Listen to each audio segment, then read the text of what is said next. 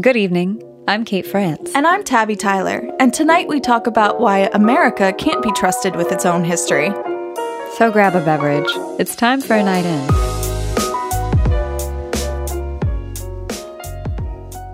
Hey, Tabby.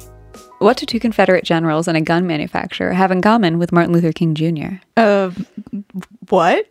Nothing. Literally nothing. Oh. Yeah. That wasn't actually a joke, but a segue to talk about how Robert E. Lee, Stonewall Jackson, and John Browning have all been either successfully or nearly successfully roped into the official celebration of Martin Luther King's birthday. Yeah, that's not okay. So I guess the actual punchline is, all of them make racist white people more comfortable. Which makes me really, really uncomfortable. Yeah, and what amazes me is the number of people who are not uncomfortable. Yeah, because last week we celebrated the birthday of Martin Luther King Jr., and tomorrow we begin the celebration of Black History Month, a month during which we celebrate the contributions that African Americans have made to American history in their struggles for freedom and equality. And though Black History Month is nationally recognized, what is not nationally acknowledged is the many different ways schools choose to teach their students about Black history. And to bring us back to what you were saying before, many states cannot even figure out how to celebrate the life of one of the most influential and well-known civil rights leaders. We live in Florida, and it's observed pretty thoroughly here through parades and public events. So it shocked me that this is apparently just not the norm. No, instead in Alabama and Mississippi, they celebrate King Lee Day, a day that pairs Dr. King rather incomprehensibly with General Robert E. Lee. I guess because their birthdays are one day apart, they just figured, let's appease everyone.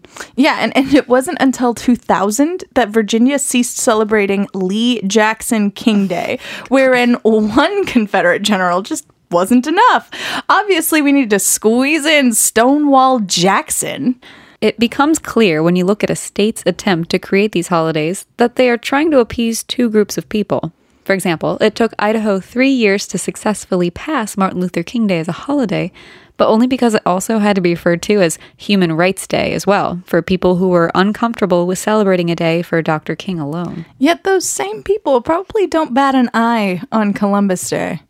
And this is just in regard to how states celebrate a day. Imagine trying to standardize the curriculum for an entire month. Yeah, a task that is nearly impossible, given the fact that a comparison of curriculum between states shows how vastly different educational material can be. In public school history guides for the state of Massachusetts, the word slavery is mentioned 104 times. But in Louisiana, only 4. And in Idaho, only twice. Meanwhile, in Philadelphia, students are required to take a year of African American history in public school. So our education system is incredibly inconsistent. And this inconsistency showcases the importance of Black History Month, because some states might never acknowledge any story other than the white man's if they aren't told to.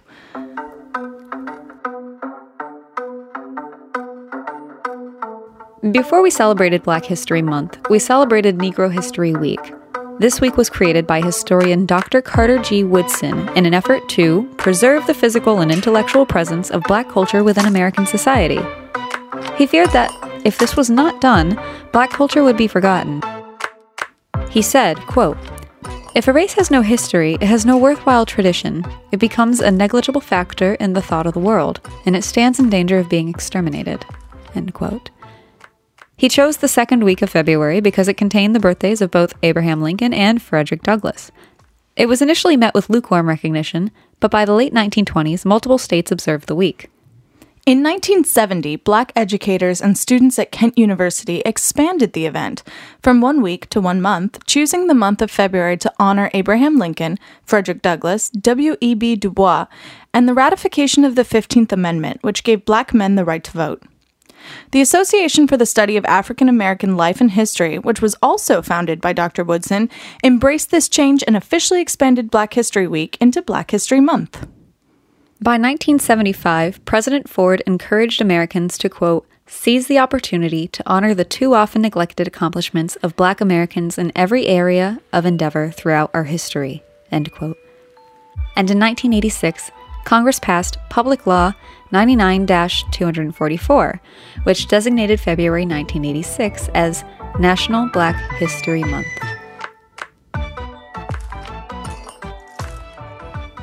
But Black History Month is not without criticism. Some people argue that it fails to address Black history and instead focuses on the successes of Black individuals while oversimplifying them into archetypes rather than complex people. For example, Rosa Parks' position with the NAACP as a lead investigator and organizer against sexual assault is overlooked in favor of her refusal to give up her bus seat. This is because that action fits the streamlined and sanitized narrative about civil rights that many curriculums favor. Others argue that Black History Month fails to recognize the scope of African American influence while shortening their achievements into notable moments in history, void of any context. Raquel Willis, a writer and racial justice activist in Atlanta, commented on her experiences with Black History Month in her education. She said, quote, "There was always a focus on the civil rights movement, and it was as if Black history stopped once Dr. King died. We rarely learned about anyone new from year to year, and we also didn't get a context of different time periods. I would have loved to have delved into African history, the Harlem Renaissance, Black life in the 1970s, and beyond." End quote. Morgan Freeman has famously also criticized Black History Month by saying, quote, "I don't want a Black History Month. Black history is American history." End quote. But it's difficult to ensure that Black history is American history when America itself can't agree on what American history is. Like we said earlier, American history education is plagued with inconsistencies, and one of the difficulties hindering its standardization is the influence of political and social biases. A major pushback against an objective narrative about American history is the fact that it exists in contrast to the idea of American exceptionalism. American exceptionalism is a political belief based primarily in patriotism, and it enforces the idea that the U.S. has a unique or exceptional historical development compared to other major powers, and is thus better than other countries.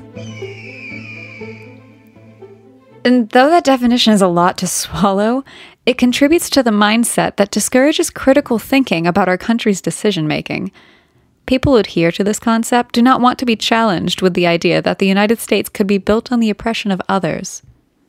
This was demonstrated in 2015 when many states opposed the curriculum of the Advanced Placement History course provided by the College Board. They cited that the course had a, quote, "pretty strong leaning towards everything wrong in America," end quote, according to Oklahoma lawmaker Dan Fisher. And what is, quote, "wrong with America" is that curriculum that is based in higher education tends to encourage critical thinking, an activity that often leads students to question authority. So many great obedient minds have been lost to higher education. Honestly, that's what the concern is, though. It's all about control. You know they don't want to talk about Dr. King's letter from a Birmingham jail. Yeah, because it could disturb the peace. Instead, let's go over the I Have a Dream speech for the billionth time. Fisher also complained that the AP curriculum didn't focus enough on American exceptionalism. Wait, he actually said that? Oh yeah, the AP curriculum did not focus enough on American exceptionalism, while instead it addressed controversial topics such as the motives of the 17th to 19th century settlers and our role in World War II. A Colorado school board went so far as to assemble a committee whose goal was to ensure that the AP curriculum included the following: material should promote citizenship, patriotism, essentials and benefits of the free enterprise system, respect for authority, and respect for individual rights. Material should not encourage or condone civil disorder, social strife, or disregard of the law. Instructional materials should present positive aspects of the United States and its heritage. Imagine the educational whiplash you would get from studying that curriculum and then reading like 1984 in English next period. 4 Denver area schools actually had to shut down temporarily after students walked out in protest to the committee. Good for them. Yeah. When people are so focused on teaching the virtues of a country, they neglect the history of those they oppressed. Black history should be American history, but America historically demonstrates that if a topic is controversial or uncomfortable, it'll be purposefully avoided. Black History Month ensures the opportunity to talk about how Black people have shaped America. Students are not taught to scrutinize history until they are in college or taking college classes, and this creates an intrinsic bias between those who have a college education and those who don't. K through 12 constantly teaches the concepts of American exceptionalism, and if you are never forced to recognize the nuance of history, you cannot accept that your country has done bad and continues to do bad to minority populations. American exceptionalism is a failed concept.